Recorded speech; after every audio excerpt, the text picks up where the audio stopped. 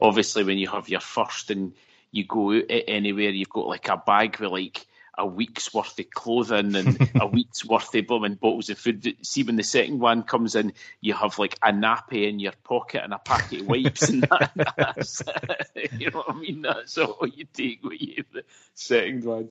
Yes. So we'll now go down the tunnel and on. No, we won't. We've already done that. For the 3 times. I've been quite shady. I didn't mean to be shady. Guys that I was mates with. Oh, shit. And the stadium erupts in red, white and blue. You've never seen anything like it.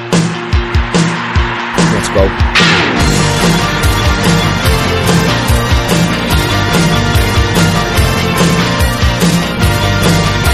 Manchester, brace yourself.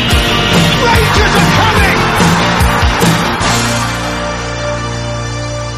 Hi everyone and welcome to the next episode of the iReady podcast. As ever, I'm your host Derek and with me is my co-host Dave. How are you doing, Dave? Derek, I'm very well, mate. A wee bit frustrated. You know, we spoke last week about the difference a week has made. Well, another difference this week's made, hasn't it? It's been it's went from glory to frustration, shall we say? But we'll get into that in a wee while. Yes, the ups and downs of supporting Rangers as ever. Certainly, we're not going to be all doom and gloom like it's been on Twitter because, as usual on Twitter, we're so level-headed on Twitter, Rangers Twitter, isn't it? So it is. Don't get me wrong, Derek. As it was happening, and as soon as a couple of the results happened, I was in the same frame of mind, but very, very briefly, and now I've got my sensible head back on. Oh, Dave, the league's over. Come on. Yes, a couple of results that were not the greatest. Certainly we're still in one. Bad result at the weekend and a great result to start off with. So why don't we just go down the tunnel and onto the pitch?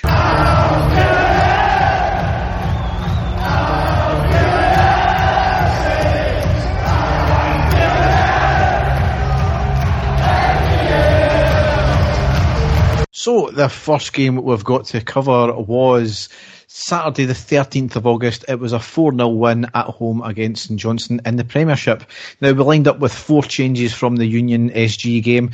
We lined up McLaughlin, Tavernier, Goldson, Davies, Barisic, Jack, Lundstrom, Tillman, Wright, Matondo and Cholak. On the subs bench we have McGregor, Ridvan, Arfield, Lawrence, Davis, Kamara, Morelos, Sakala and King. So it was a good first half from the team, again dominating proceedings with St Johnstone sitting back, all the players behind the ball, hoping to hit us on the break. We had patient build-up, probing and varying our play, pretty much one-way traffic without bothering their keeper too much, which is, again, a theme this season, it seems, unfortunately. I've seen a stat from just before half-time where I had 118 passes in the final third to St Johnstone's 18, so completely bossing the game, especially in the final third. I don't think anyone felt panicked at this stage, though, because I think for a change, a goal felt like it was coming. Yeah, definitely. I mean, it's the one thing I'll say about the team under Gio, Derek. I do always have this confidence, you know, if we are getting a lot of the play and we're forcing it, that we will eventually make the breakthrough.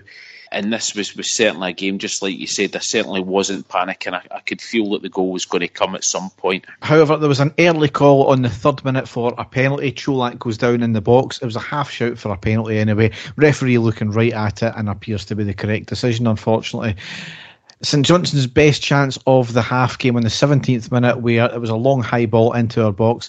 Barisic doesn't jump with it, hits off him. Davies caught underneath it. The attacker gets the break of the ball and shoots it just wide as he was falling. Had it been on target, I think then it would have been in because it was absolutely calamitous defending there.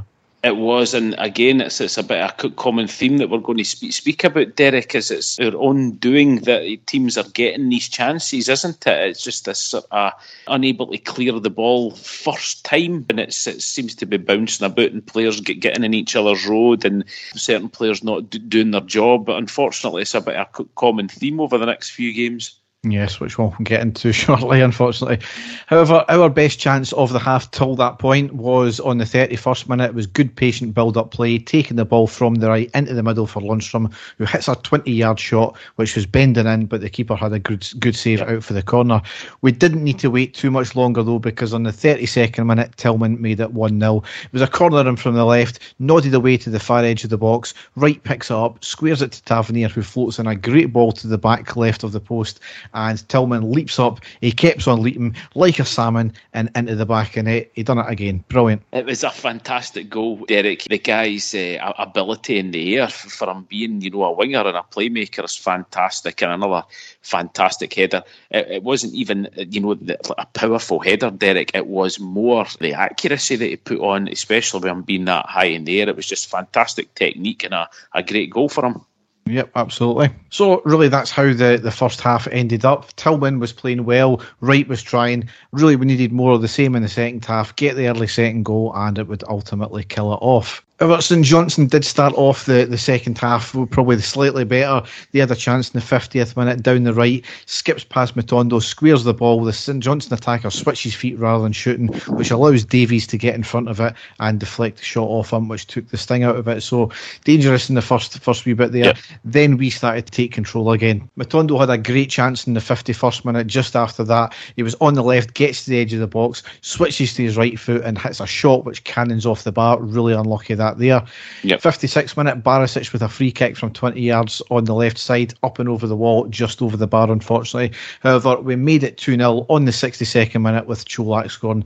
Tillman plays a ball into the box, going forward for the on-running Matondo, who was coming in from the left. He slides in to pass it to Cholak, who receives the ball, turns and hits it into the back of the net. All in all, it was a great move, great piece of skill. However, unfortunately, it was offside, but nobody called for it. Absolutely nobody seen it. There was no St Johnstone claiming for it, and the goal stood. Excellent, Derek. It was, as you say, the whole move was excellent, and I've got to say to Cholak, it was a fantastic finish, as you say, back to goal. Turned, he knew exactly where he was going to put it, and real sort of striker's instinct, and popped the ball away. It was a great goal for him. Fantastic. Yeah, I mean, it happened all in such quick timing as well, and it was a sideways pass, which if you look up the rules, it doesn't matter which direction the ball is. If the player who's receiving the ball is in an offside position to begin with, then it's ruled offside. I mean, he did slide in, so I don't know if it was maybe a case of the referee was unsighted and he maybe thought it came off the St Johnstone defender or not. No St Johnstone player claimed for it, so that's what tells me that it was, nobody thought it was offside in the first place. So one of these marginal calls, which probably would have been picked up by VAR, but that certainly makes up for his clear goal against Livingston in the first game of the season. Exactly, yep. So on the 66th minute, Wright, Tillman and Cholak off, Arfield, Lawrence and Morelos on. We had a shot just wide in the 77th minute. Just after that shot, Davies and Lundstrom came off, King and Kamara came on, and that super sub, Scott Arfield, on the 80th minute made it 3-0. It was a lovely pass from Jack in the centre to Matondo on the left, gets into the box, gets to the touchline, he looks up, passes to Arfield, unmarked in the middle, who shoots it past a few defenders and into the back of net. Just a good incisive goal. It certainly was, and Arfield again, Derek, with these late runs and just behind the striker, it must be fantastic for an attacker or a winger or the likes of Tav getting in there, because when Arfield's there, he's going to be sniffing about the goal, and that's exactly what happened there. Excellent pass in and a straightforward finish for him, and really sealing the 3 points 100% with that goal. Excellent timing as well. Yep, absolutely. And to round the game off, 3 minutes later, Lawrence made it 4-0. Tavernier to Lawrence, to Morelos on the edge of the box. The ball then fed back to Tavernier, who made a run towards the touchline on the right. Tavernier fends off the defender. A short pass to Arfield, who controls it. He fends off the same defender. It was a cross off the deck into the middle, and Lawrence with a volley into the back of the net. What an outstanding goal all round. Incisive. The skill levels were outstanding, and what a volley as well. Fantastic. He's done it a few times, Derek, but the guy loves to shoot. He's no shy, shooting, and that was just a fantastic goal. He was really unlucky in the game before that. Remember, we sort of half volley that cannoned off the bar. So I mean, he's another one that's always going to be in and around the edge of the box just to try and get a pop, and that was just a fantastic goal. Great technique by him, and it just hit the back of the net. Absolutely fantastic. Yep, so brilliant win all round, delighted with that, so not really much more to say. No, excellent, Derek. I think we were needing that at that point as well. And as I say, from the games before that, we'd beat Union Saint-Gilloise 3-0, and then that was 4-0. So 2 fantastic results on the bounce there. So confidence sky high at that point. Yeah, goals coming from all areas of the pitch as well. Yep. So that lined us up nicely for the next game, a big important game. It was on Tuesday the 16th of August. It was a 2-2 draw at home against PSV in the Champions League qualifier playoff leg 1. Dave, you went to that game, didn't you? Yeah, it was excellent, Derek. I've got to thank our friend of the pod and really the sort of part-time member of the pod, Craig McCrimmon, who managed to set me and my laddie up with tickets for that one. But no, lucky to be there, Derek, and it was a bit of a strange game, which I'm about to get into, but a very, very difficult game on paper for us, Derek, but one that I felt that we could go out and get the victory, because, we've played, I'll not say bigger and better teams, but they've certainly played teams to their standard and teams of a higher standard and beat them in recent years at Ibrox. So I was feeling quite confident before the game started. It was always going to be a difficult game. The stakes make it even bigger for the fact that everybody's going to be up for it. And obviously we've experienced this against Parma before, where 2 big teams coming up against each other. PSV, no slouches, as we found out as well. It was always going to be difficult. Yeah, definitely. Well, Rangers, the team that Giovanni Van Bronckhorst put out for this game is McLaughlin in goals, Tav at right back, Goldson and James Sands in the centre of defence with Goldson, which was the one that everyone was looking at before the game. Davies wasn't even on the in the squad for that one. Barisic at left back, Steve Davis in the middle of the park, along with John Lundstrom. Tillman, Lawrence, Kent and Cholak made up the rest of the Rangers team, and that was another one. There was a lot of people saying that there maybe a chance Alfredo would play in that one, but no, he's went for Cholak. He's been scoring the goals, Derek. He's stuck by him, so that was the starting 11. On the bench for Rangers, McGregor, McCrory, Yilmaz, King, Devine, Jack, Kamara, Arfield, Matondo, Morelos, Wright and Sakala. So a strong bench, Derek. If you look at all there, the players that we've got, the vast majority of them are all first team players that we've got on, a couple of young boys, but a strong bench. So the game started off, Derek, and within 2 minutes we saw the threat that PSV were going to pose, and we got off with one majorly. A very early chance, like I said, there was a cross in from the right hand side of the box, completely missed by Tav and Goldson. I don't know what the two of them were doing, and there was De Jong, their striker, picks the ball up and shoots over for about 6 yards. Derek, and a player of his standard, you were expecting the net to bulge at that point, but another mix-up by both Tav and Goldson there. I think the two of them kind of left it for each other. None of the two of them claimed it, and we got off lightly very early on. Yeah, absolutely. As I said in the post-match, it kind of had shades of the Defoe goal against Livingston that he scored, that absolute amazing one with the long ball over the top. Just had it been on target, then it was in, I think. But Fortunately, as you said, we got off with one. Yep. So for there on, I thought the Rangers were a wee bit cagey, certainly for the next sort of 20 minutes. PSV sort of trying to sniff Rangers out, but I think, we went quite defensive in that stage just for that early fright. And the first real chance for Rangers was on the 22nd minute, and it was Davis. He wins the ball, plays it high upfield to the edge of the box. It gets squared over to Tillman, who hits a low shot, but unfortunately straight at the goalkeeper. So first real chance for Rangers there. On the 27th minute, great play from Barisic up to Tillman on the left wing. A 1-2 with Cholak on the edge of the box. He beats his man, and I was expecting him just to fire the shot in, Derek, but he tried to take another shot. There was a split second where he could have fired and had a shot on target. Don't quite know what he was thinking and took the extra shot, but certainly making room for himself in the box and taking the pressure off the midfield and giving the PSV defenders something to think about there. But then, unfortunately, on the 36th minute, Derek, PSV took the lead, and it was another defensive blunder, in my opinion. It was a corner in from the left-hand side, and it sort of ricocheted off of James Tavernier. It hits Connor Goldson, then it hits Tav's leg again, and it just lands perfectly for the PSV player just outside the 6-yard box, just to pick his spot and fire it in. Just really, really poor, calamitous defending again by Goldson and Tavernier. I realised there was other players in there, but again, I felt that it could have been cleared in the first instance, and it was like, it was like ping pong in the middle of the box there, Derek, just really sloppy. I just don't know what Goldson was doing, and he jumped up and headed the ball down. I mean, you do that in the opposition's box to try and get a chance, but he's kind of headed the ball down, and it's unfortunately a hit off the legs of somebody, and then they've got the break of the ball, and it's fallen to the guy just outside the box, I think it was. But had he just headed that away, that doesn't happen. I just don't know what he was playing at. I really don't. It was a strange one. As you say, he headed it down.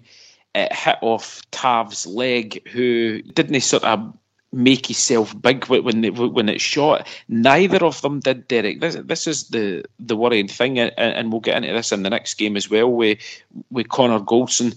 I do like Goldson, Derek, but it's this whole, I don't know. Sometimes it just doesn't look as if he's prepared to throw his whole body behind the ball, when there's a shot. But it was calamitous defending, Derek. Really poor.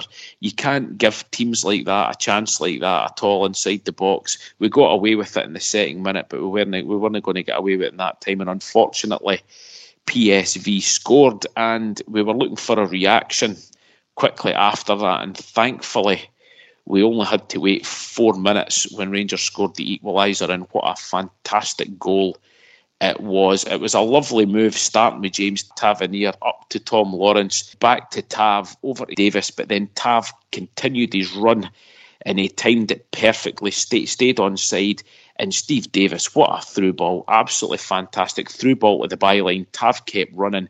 He cuts the ball back, and there was Čolak with a fantastic finish. Take my hat off to the man. Right place at the right time, and a tremendous finish low into the bottom corner, and Ibrox erupted. Fantastic goal, Derek. Just exquisite, absolutely exquisite goal. We've come to see that from the team over the past 4 years in Europe, and that was an absolute trademark from us there. Why can't we do that all the time?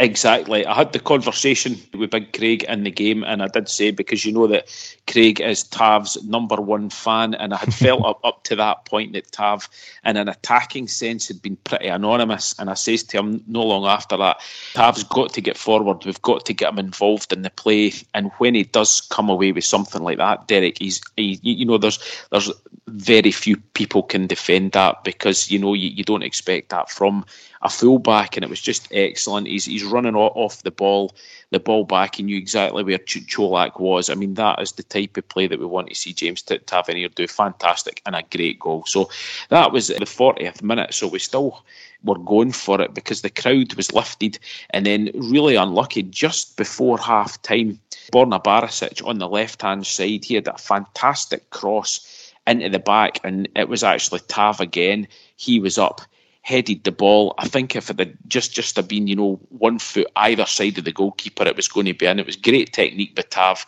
He rose up well, headed it, but unfortunately it bounced straight in front of the goalkeeper, and he managed to get his hands to it. But the half-time blown after that, Derek. So after a pretty shaky start and a poor goal, certainly a great finish to the first half. And, the supporters and the team certainly looked up for it as they went in at half-time. So much happier with the way it ended. Yeah, I mean, delighted with the first half, to be honest. I think the game did ebb and flow, both teams having periods of possession. We've completely proven we were capable, more than capable at this level. We matched them. As you said, they had maybe the first 15, 20 minutes. We then taken over for a bit, they taken back over, and then we finished the half the stronger. But, we went toe-to-toe with them, and we more than proved their worth. Yep. into the second half, Derek, and Rangers really on the front foot and really, really unlucky not to take the lead on the 52nd minute.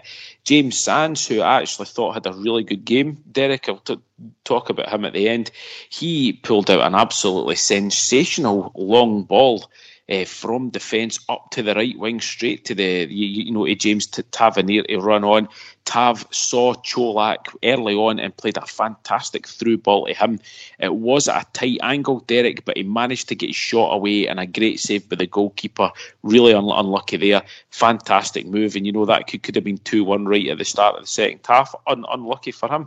Yep, absolutely. Then on the 58th minute is when PSV were starting to come back into it, and their danger man was Sabari. He picked up a long, hopeful ball, nodded on by the attacker, and Sabari kept running. He went through. McLaughlin slid out. Sabari got his foot to it, stabbed the ball, and it was just about an inch past the right-hand post. So, heart and mouth stuff there, Derek, and lucky that we got away with that. But again, a simple ball right up the middle. I don't know who was on. It seemed to be the two defenders on the one attacker, and Sabari was able to run through. So quite worrying at that stage. And again, we got off with that one. It was just the acres of space that we're giving them. Poor. Yep. But then on the 67th minute, Lawrence plays a great ball to Tillman, who picks it up on the halfway line. He runs, skips past two defenders, gets to the edge of the box, hits a low shot, unfortunately again, straight at the goalkeeper. Really unlucky there. Great play by both Lawrence and Tillman at that stage, because we were getting pinned back a bit, but it was great to see that we were able to get past. Then on the 69th minute, PSV, quite strange for them, they were playing the ball about at the back, playing it about back and forward between the defenders, back to the keeper, and I just had a feeling, I thought, go and just put some pressure on, and Tillman actually steals the ball just in front of the halfway line. He runs at the defence, he's just about to take a shot, he gets scythed down sort of halfway between the halfway line and the edge of the box. So it's a free kick to Rangers, miles and miles out. We thought to ourselves at that point, there's nobody's surely going to try and hit this and score. But on the 70th minute, Derek, Lawrence steps up, and it's a Ronaldo-esque, I'm not going to say it was a Ronaldo-esque type free kick, but he hits up and he hits the ball straight. You can see what he was trying to do, Derek. He was trying to hit the ball straight, but get it to go up and dip down. And to be fair, he managed to do it to a certain extent, but the ball just bounced right in front of the goalkeeper. He made a complete hash of the ball, and the ball must have spun, and it just trundled over the line, and Rangers is suddenly taking the lead out of absolutely nothing. Just sheer bedlam at that stage. We didn't see it coming, but we'll take it. Goalkeeper's mistake, but it puts us 2-1 up and in a very strong position. So absolutely fantastic for us. I mean, if you don't shoot, you don't score. And I think that was just a combination of the power, the slick surface because of all the rain that was there, and just the bounce it taken. Bad combination, a howler from the keeper, absolutely. Fortune on our part, but I don't really care. That's how you win the games. And here was the point in the game, Derek, where I think it turned. I don't know what you'll make of this, but the substitutes were made on the 71st minute. And at that point, I think we were all crying out for Alfredo Morelos to come on.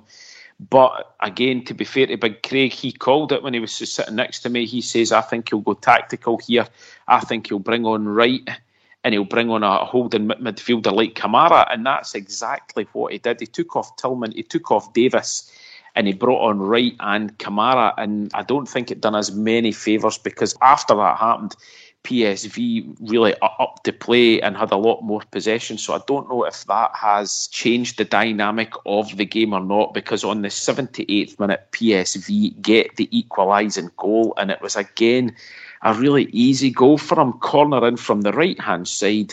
The PSV player, he just rose above everyone. It was a good header. But to me, Derek, it looked as if there was hardly any pressure on him again. Really poor defending by us. Goldson just doesn't even really jump. And once the player hit the header off the underside of the bar, it was always going in, no chance to stop it. But it should have been stopped in the first place by Goldson defending. Another set piece as well. It's pathetic. I just don't get it for, a team, as well known in the European pedigree that they have to be able to give their players so much time, not even put in a half challenge. It's just poor, just really, really poor. So that was, 12 minutes still to go, and then PSV really should have wrapped it up, because the 85th minute, a fantastic through ball, saw Sabari again, one-on-one with McLaughlin, and I think if Sabari had went for the shot, he would have probably scored, but he didn't. He tried to take it round McLaughlin, but an absolutely phenomenal save. McLaughlin came out, threw himself at the ball, overstretched, and just made himself absolutely huge when Sabari went through and managed to get the ball cleared away. So that was a huge let-off for us. After that, Derek, the game sort of fizzled out. It ended up 2-2. I think PSV were happy with the 2-2 draw. I think at that stage, with PSV coming back into the game in the second half, I don't know whether we had settled for it, but just quite frustrating, Derek. There was some times where we had some absolutely fantastic play. The goal was tremendous, but just really poor defending. And defending that I think that, is easily rectified if you just put some sort of challenge in there. I don't know what you think. We've highlighted Goldson, Derek, but I think, it seems to be on that whole side that we're defending.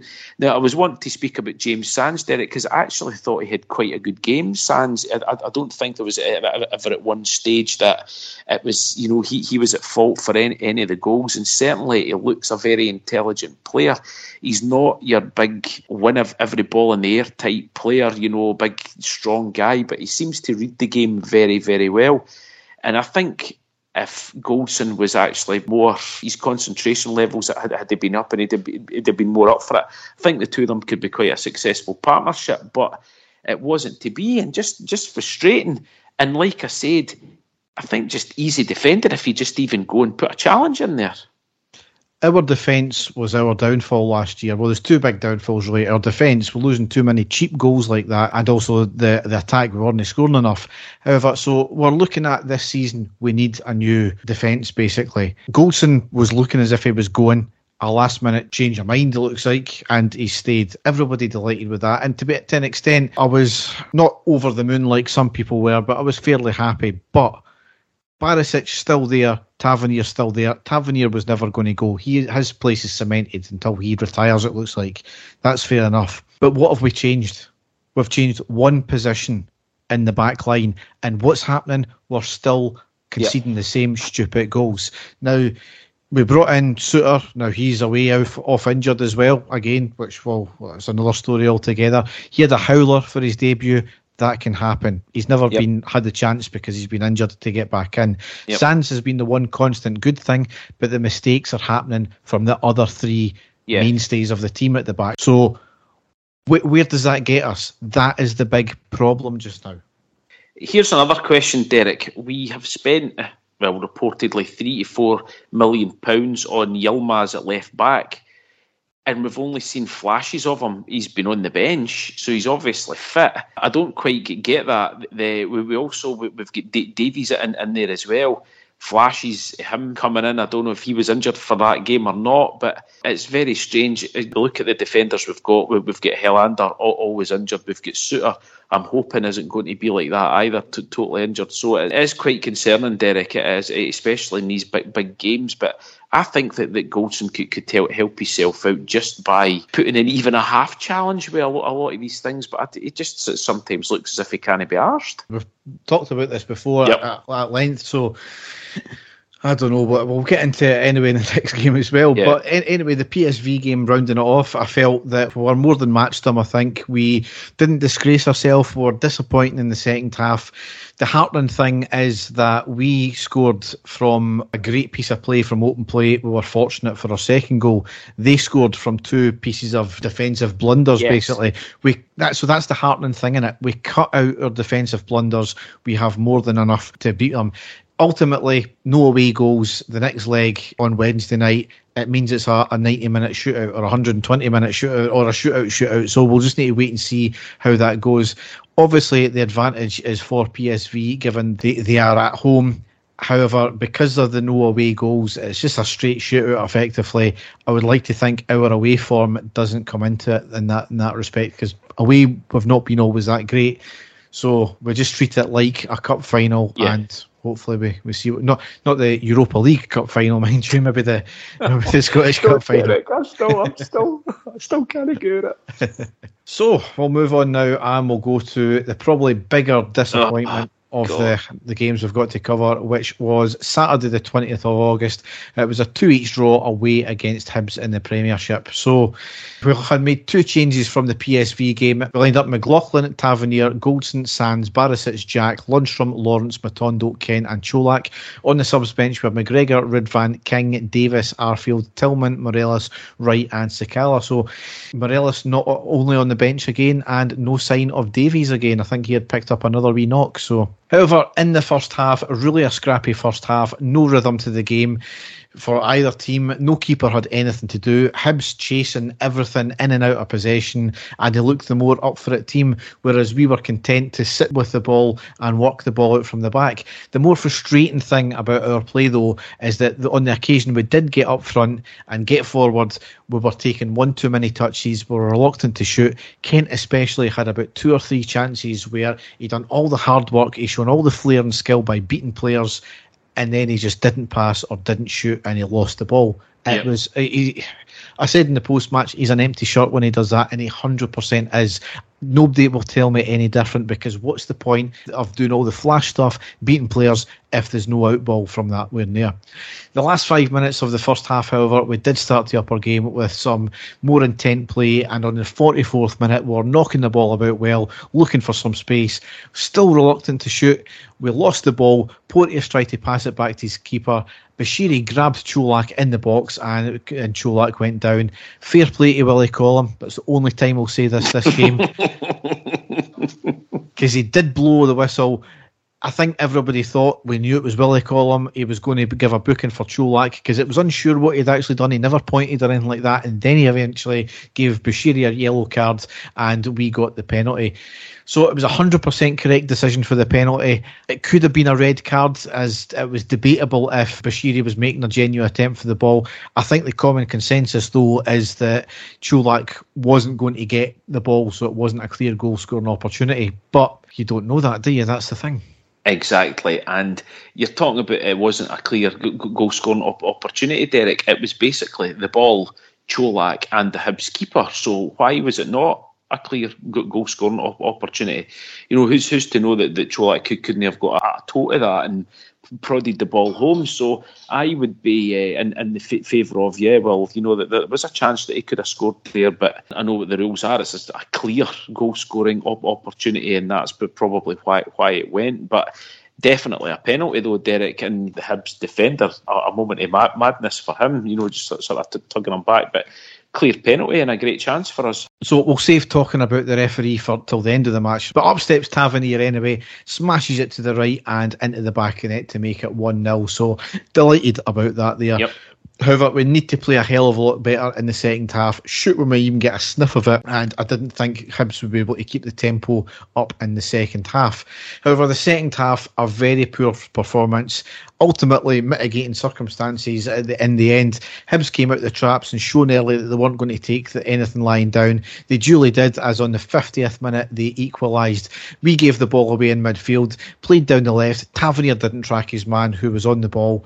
The cross came in on the deck and Boyle managed to get between 2 defenders and slid it into the back of the net. In that play, there was a hint of offside as well, which, it's debatable. I think it maybe was just offside, but, that's one of these things. I'm more concerned about the fact that our 2 defenders never properly tracked the man and allowed the guy to get in between them. It was poor defending, Derek. Poor defending, one player getting between 2 defenders and neither one of them being able to get to the ball first and the attacker does. Really poor defending in my book again. Yep.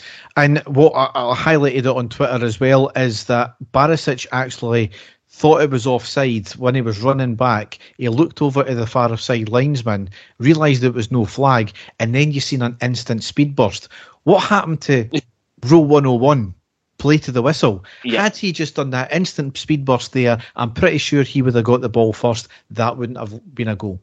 Poor from Barisic there. Yep, definitely.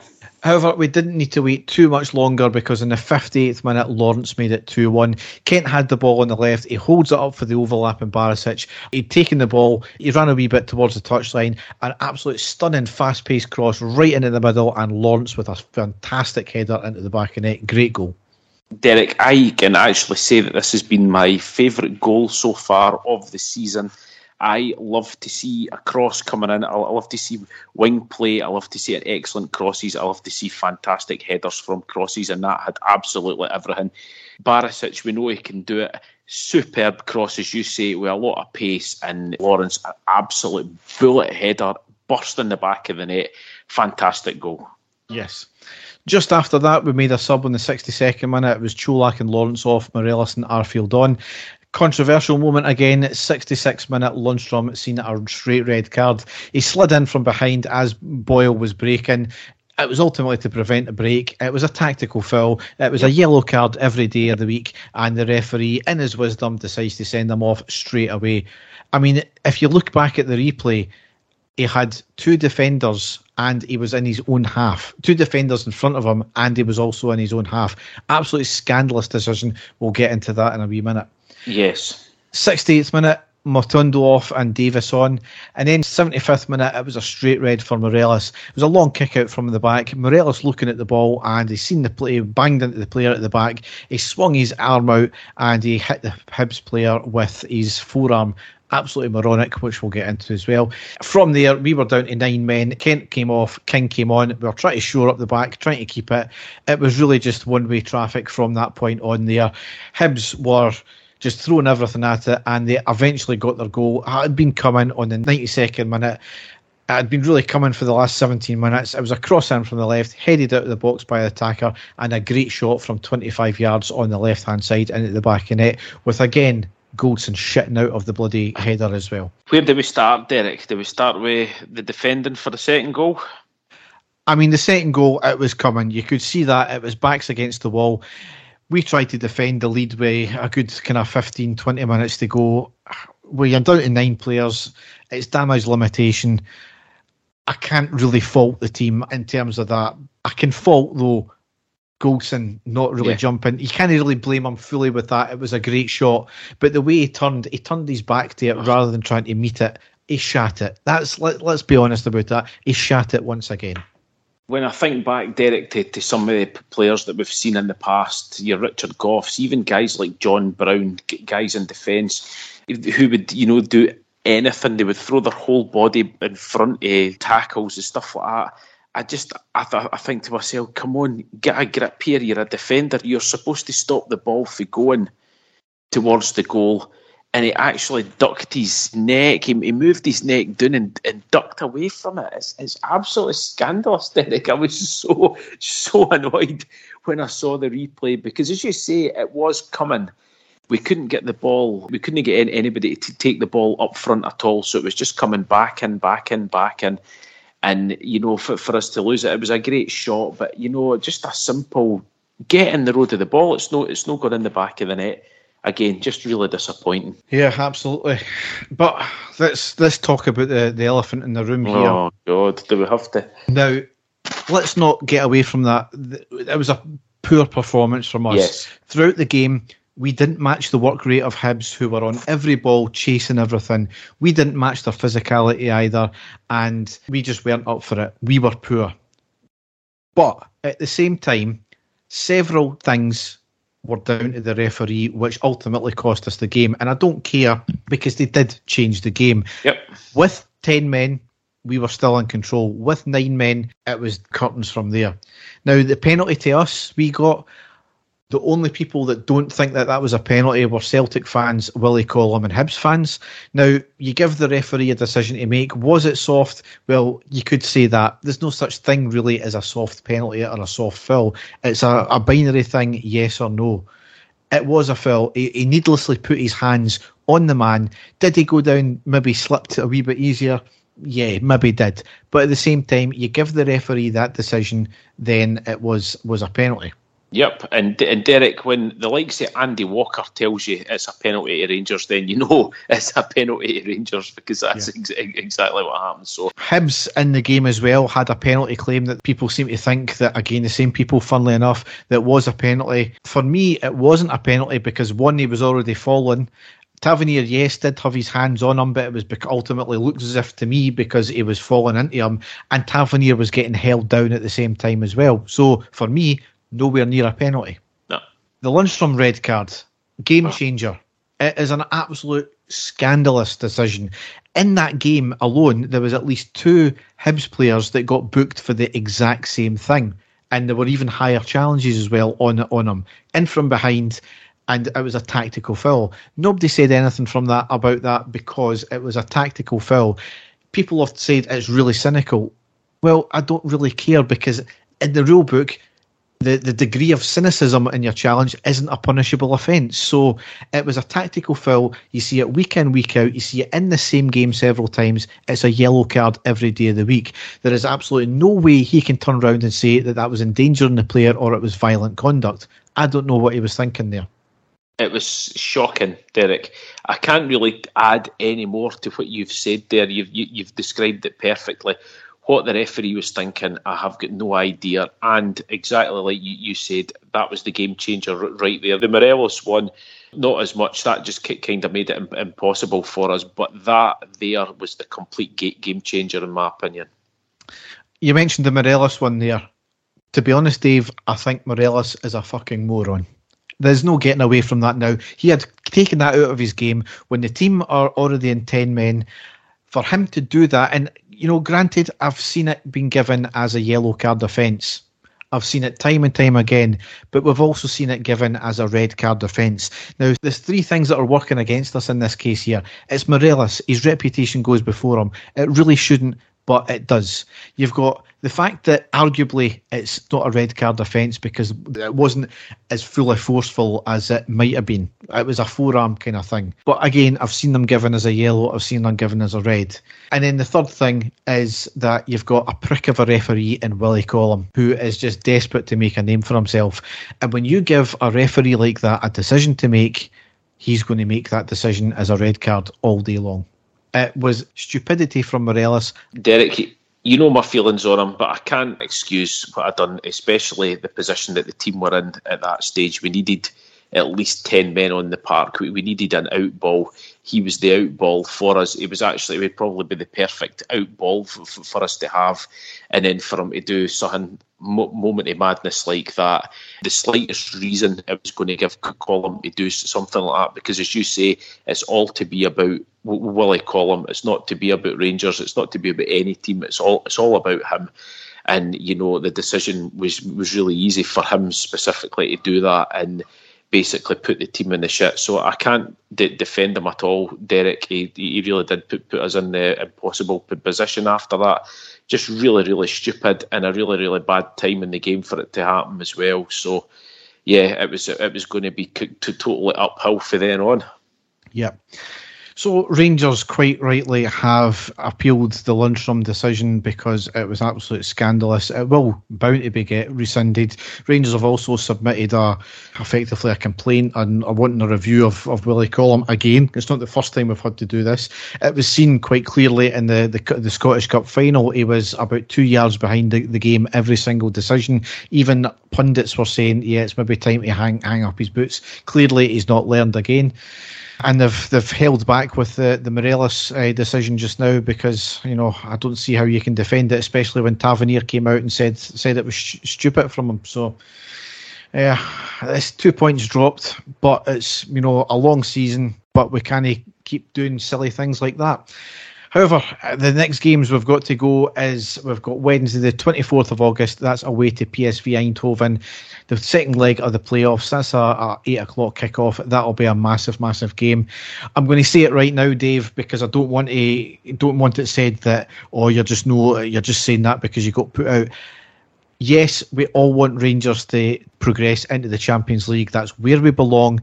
That's where I want to see us back in the elite of European football. Us as fans should not need to think about money, and that shouldn't need to be a reason for wanting to qualify for it. But after 2012, we've always had that in the back, sometimes in the forefront of our mind. So you've got to think about the money, but at the same time, look what happened last year. The Europa League is probably more suited to us as well in terms of the teams we can get. There's still massive teams we can get, obviously, but it'd be great, to get a good European run again.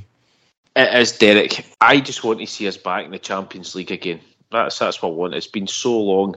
I think us being back in the Champions League is a statement from the club and the fans to say that we are back. We've been to hell and back again. And I think the Champions League is the final stage. We've won the league, we've won the Scottish Cup, we go back to the final of the Europa League, which was absolutely sensational. But just to get into the Champions League, Derek, is the next step for me, just to show that we are back completely. And I'm just desperate for us to get there. And it's not impossible, Derek. If we're going on about these defensive mistakes, if we clear up these defensive mistakes, we've got a fantastic chance to do so. Absolutely. And on the money side of it, I mean, we pretty much earned the same amount we would do for a Champions League performance last year in Europe. But look at all the work, and we had to get to the final to do that.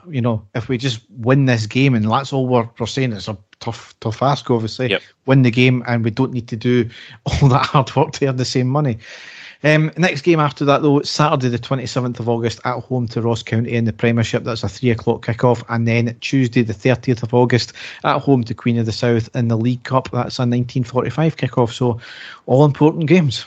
Definitely, Derek, with the next one being the top one so far this season. So we'll just have to wait and see what happens there. Here's hoping that fortune favours us in that one, and we go out and give a very professional performance and manage to get through. Yes. And now we'll go into the news.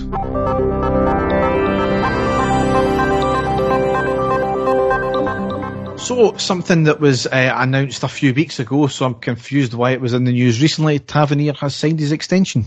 Yes. Yeah, I mean, that was announced a few weeks ago, Dave, so unless it was literally just he agreed to sign a new deal and he's just literally putting pen to paper now. Yeah, I think that's exactly what it was, Derek. I think it was just prior to the PSV game, was it not? But very low key as well, Derek. The club put a few tweets out about it, but very low key by him. And maybe it's just the fact that he didn't see it as being an issue, Derek. He was just always going to do it and didn't see it as being massive news. But for us as a club, Derek, certainly over the last 3 years, he's been fantastic. But I think the thing we'll say about Tav is we will always have question marks over his defensive side, but on an attacking side, when he's on it, he's absolutely unplayable. So, delighted that he's staying, delighted that he's, done the extension for us, and, here's hoping if everything goes well and he goes on to be successful again.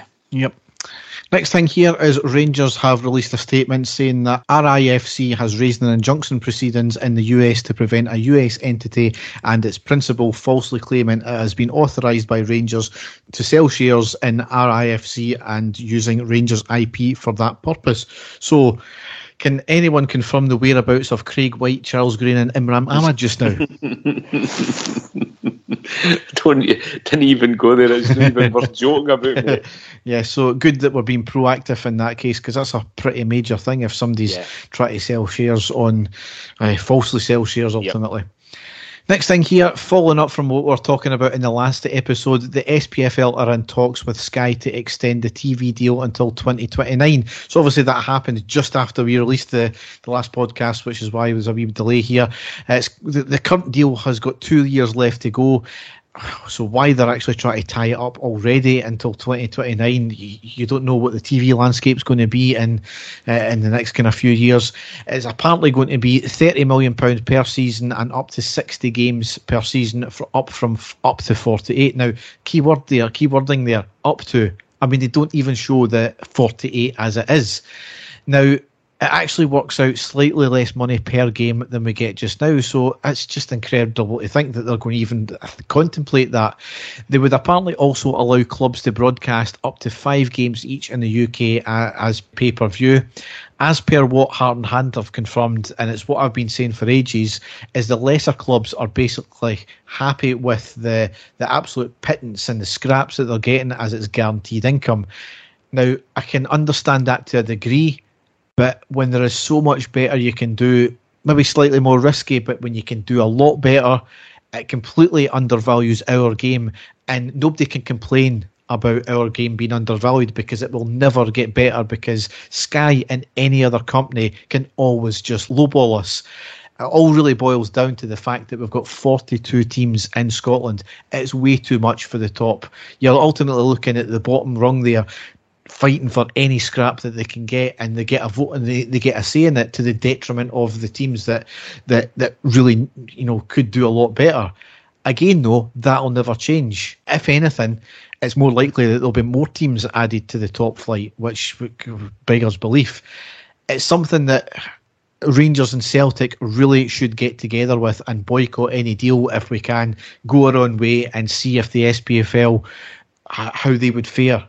Because really, it is the old firm are the only reason why we get any sort of TV deal in the first place, and it really should be down to Rangers and Celtic to do the negotiations for TV deals. I think it's quite incredible, Derek, that this has been seen as a massive development and a huge. I mean, it's the way that it's been marketed as if it's going to give this massive TV deal that's been negotiated here. It's an absolute pittance, Derek. It's a joke. An absolute joke. And as you say, it's never ever going to get any better. Sky are just going to come in and offer slightly more money and get more out of it. And the powers that be and all the clubs are going to grab it straight away. It's just an absolute joke. I mean, if the deal's to go through, now obviously the Big 5 leagues, Big 5 countries get the TV deals in the billions and high hundreds of millions. But here's a list of the top flight leagues, so the Premiership divisions of the leagues, of the countries that get more money than what we would do. The Belgian, the Dutch, the Norwegian, the Greek, the Polish, the Swedish and the Danish leagues would all get more than we would. Unbelievable. Now, you could argue a couple of their teams are, big. You obviously got your Ajax, Feyenoord, PSV in the Dutch league, right? Fair enough. But who else? You can't say that there's going to be many bigger teams, especially at the Swedish league. I mean, for God's sake. And they're getting significantly amount more as well. Yep. So it's not just a tiny amount, significant. So in their wisdom as well, Hearts, Hibs, Aberdeen, Dundee United and Dundee had a report commissioned to look at ways to grow the game. And then they realised we actually need to bring in the big boys to the table and realise that the old firm are ultimately the reason why there's money in the Scottish game at all. Now, ultimately the reports came out and said that they reckon we could target about £50 million per season into the SPFL. They don't really say how exactly. I mean, It's an incredibly, incredibly low bar for a start. £50 million per season. Yep. That's absolutely pittance. Yep. The aforementioned TV deal would account for about £30 million for that, so they ultimately have to come up with another £20 million per season. It's not insurmountable. But as far as I'm aware, the Cinch deal pays only around £1.6 million per season. Now, after nearly 2 years with no title sponsor, having to pay a consultancy firm £500,000, and that is the best deal they can come up with. £1.6 million sponsorship a year. They clearly signed that in desperation, especially given the fact that they colossally fucked up with all the issues they had with us. £50 million is nothing in today's game, but the way we're being run is absolutely disgraceful. It should be £100 million looking for, and it's all about sponsorship and base it around the old firm. Cut the amount of teams, expand the league, summer football. There you go. There I've just rounded out 5 different things that they could do, which the report doesn't even look into, apparently. Derek, how long have we been talking about stuff like this before? We are undervalued. The powers that be in Scottish football are undervaluing our league as well. They're just going to grab the first deal that's out there. Anything at all. It's, as you say, it's just an absolute pittance. something needs to be done. We need fresh ideas in there. I mean, there's been so many people in the past that have came in, successful, businessmen that have grown actual sports, as well as teams have came in and says, I could have some fantastic ideas for Scottish football, but the powers that be, the old heads in there, will never allow this to happen as long as they're in charge. There needs to be a complete overhaul. We've been saying it for a long time, and this is just a joke. And the way that it's been portrayed in the media has been this incredible deal is just laughable. I mean, here's my next story here, kind of follows on from this, and it shows you how tin pot the league is and some of these clubs are, is St Mirren today, it came out, have launched what can only really be described as Gears Your Money scheme, as they're asking it's for a £30 voluntary contribution to the club, which will get you literally nothing back. It's basically a donation of £30 to the club.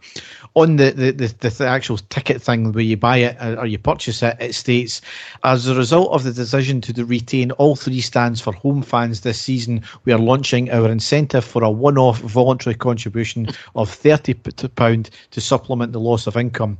The survey intimated that fans were willing to support this initiative, so we invite you to contribute to this scheme. So basically it's on the back of, they're not giving Rangers or Celtic 3 stands, which we've said before, if they can fill them out, fill your boots. That's their right. They should be doing it. I fully support them doing it. But quite clearly, they're not able to fill all their stadium, but they don't want Old Firm fans in as well. So they've basically been going on the back of, the chairman have listened to what fans have said again, and they've completely shot themselves in the foot. They don't like the money. Where have we heard, we'll listen to the fans and the fans will contribute? Was it Sellout Saturdays, do you think, Dave? which obviously turned out to be, completely wonderful, didn't it, Dave? Yeah, it's just a joke, Derek. I mean, that is basically St Mirren. They know that they cannot turn round against their so-called hardcore supporters and back down in this whole thing that we're not going to give the stands away to the Old Firm so that we can fill the stadium and make them an absolute packet. So this is what they're going to do. It will be interesting to hear how many fans actually pay this additional £30, Derek, because at the end of the day, if they could actually fill their stands like they're supposed to, the club wouldn't have to ask for the money, but they are. It's actually quite embarrassing, I think. I mean, they've even got a thing about, donate a ticket for the game to someone else. So basically, buy a ticket for somebody. That's literally what they've got. Exactly. It's embarrassing. Yeah. Not really finished with TV deals, though, as it's been reported that UEFA have struck a 6-year deal with a US broadcaster for the Europa, the Champions League and the Conference League, worth a total of £1.2 billion. Yep. So it's apparently going to work out at about £250 million per season, which you don't think is a lot, but when the current UEFA deal is £68 million. It starts apparently in the 24-25 season, so a bit yet to go. However, it'll have massive implications for finances. Ultimately, though, all that it's going to do is make the rich teams richer, and the gap's going to get both bigger European-wide and domestically. So, yeah, the likes of Man City will get more money, us and Celtic will get more money, but the gap will still be there because Man City are making even more money on the top of that. So, yeah, it's great, but domestically it's going to completely destroy the game, I think, again. Yep. Totally.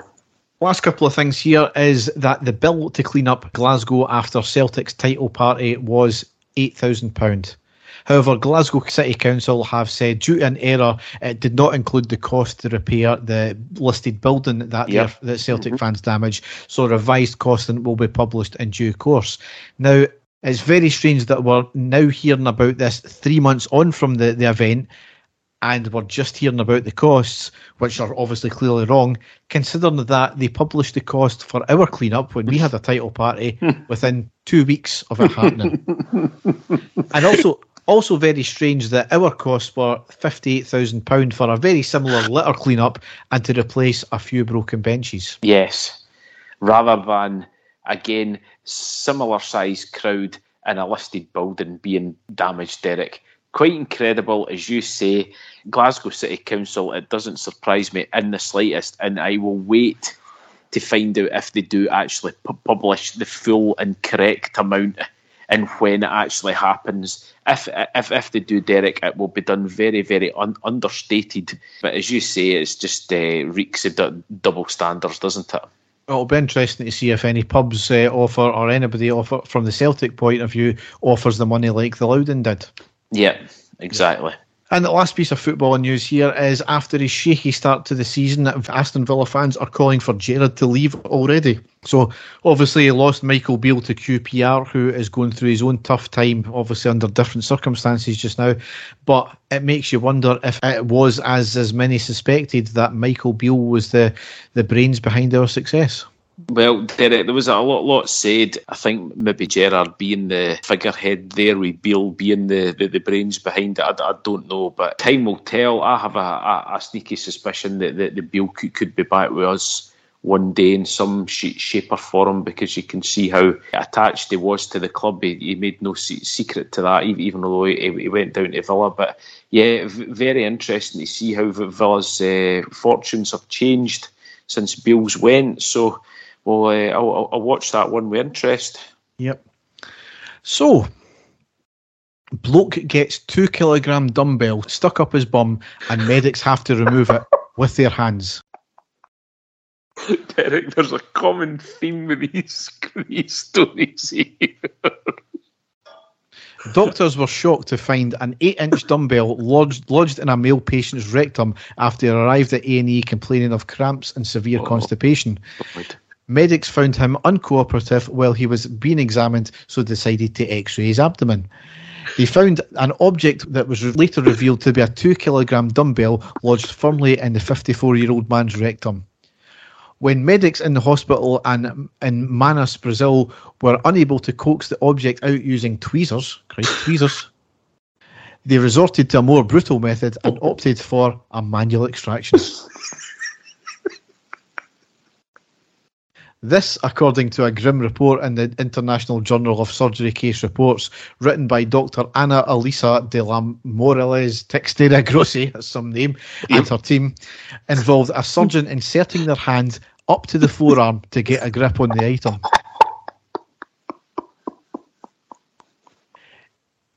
She wrote, despite the location of the objects being considered high, manual extraction was chosen, inserting the surgeon's forearm with some difficulty without post-extraction complications. The surgical team's report notes, retained rectal objects represent a rare complaint in the emergency room, affecting mainly males between 20 and 40 years, with most objects of a sexual nature, but examiner must be aware of objects of an unusual nature. Now, Derek, what kind of exercises at the gym do you think that he's been doing? I have no idea, but it did say that while the object was removed successfully with no lasting complications expected, the authors of the report said inserting objects in the anus can potentially result in internal injuries and fecal incontinence. Really? As well as a doctor having to put his fist right up your backside to his elbow. Oh dear. It's quite a different kind of forearm smash, that, isn't it? Oh my God. And on that note, yes, we will end the podcast. So, as ever, you can check out all our stuff on our website, which is ireadypodcast.wordpress.com. It's not updated again since we've started this new season, but you can go to all our usual podcast outlets as well as Twitter and Facebook. So, Dave, big week coming up. I need to bounce back after that Hibs game. We'll need to see what happens. Big game on Wednesday. Can't wait for it. We thrive under these conditions. We just need to go out and do the job. Derek, if we cut out the defensive mistakes, I am very confident that we can go through. But that's the issue that we have at the moment. Far too many defensive mistakes of our own doing. If we can cut that out, we've got a great chance. So here's hoping that's what happens and we get through. It could be a historic night, as you say. Looking forward to it, and fingers crossed it goes well. Yes. So, all that's left to say is thanks for listening and goodbye. Take care, folks. Bye-bye. And the stadium erupts in red, white and blue. You've never seen anything like it. Let's go.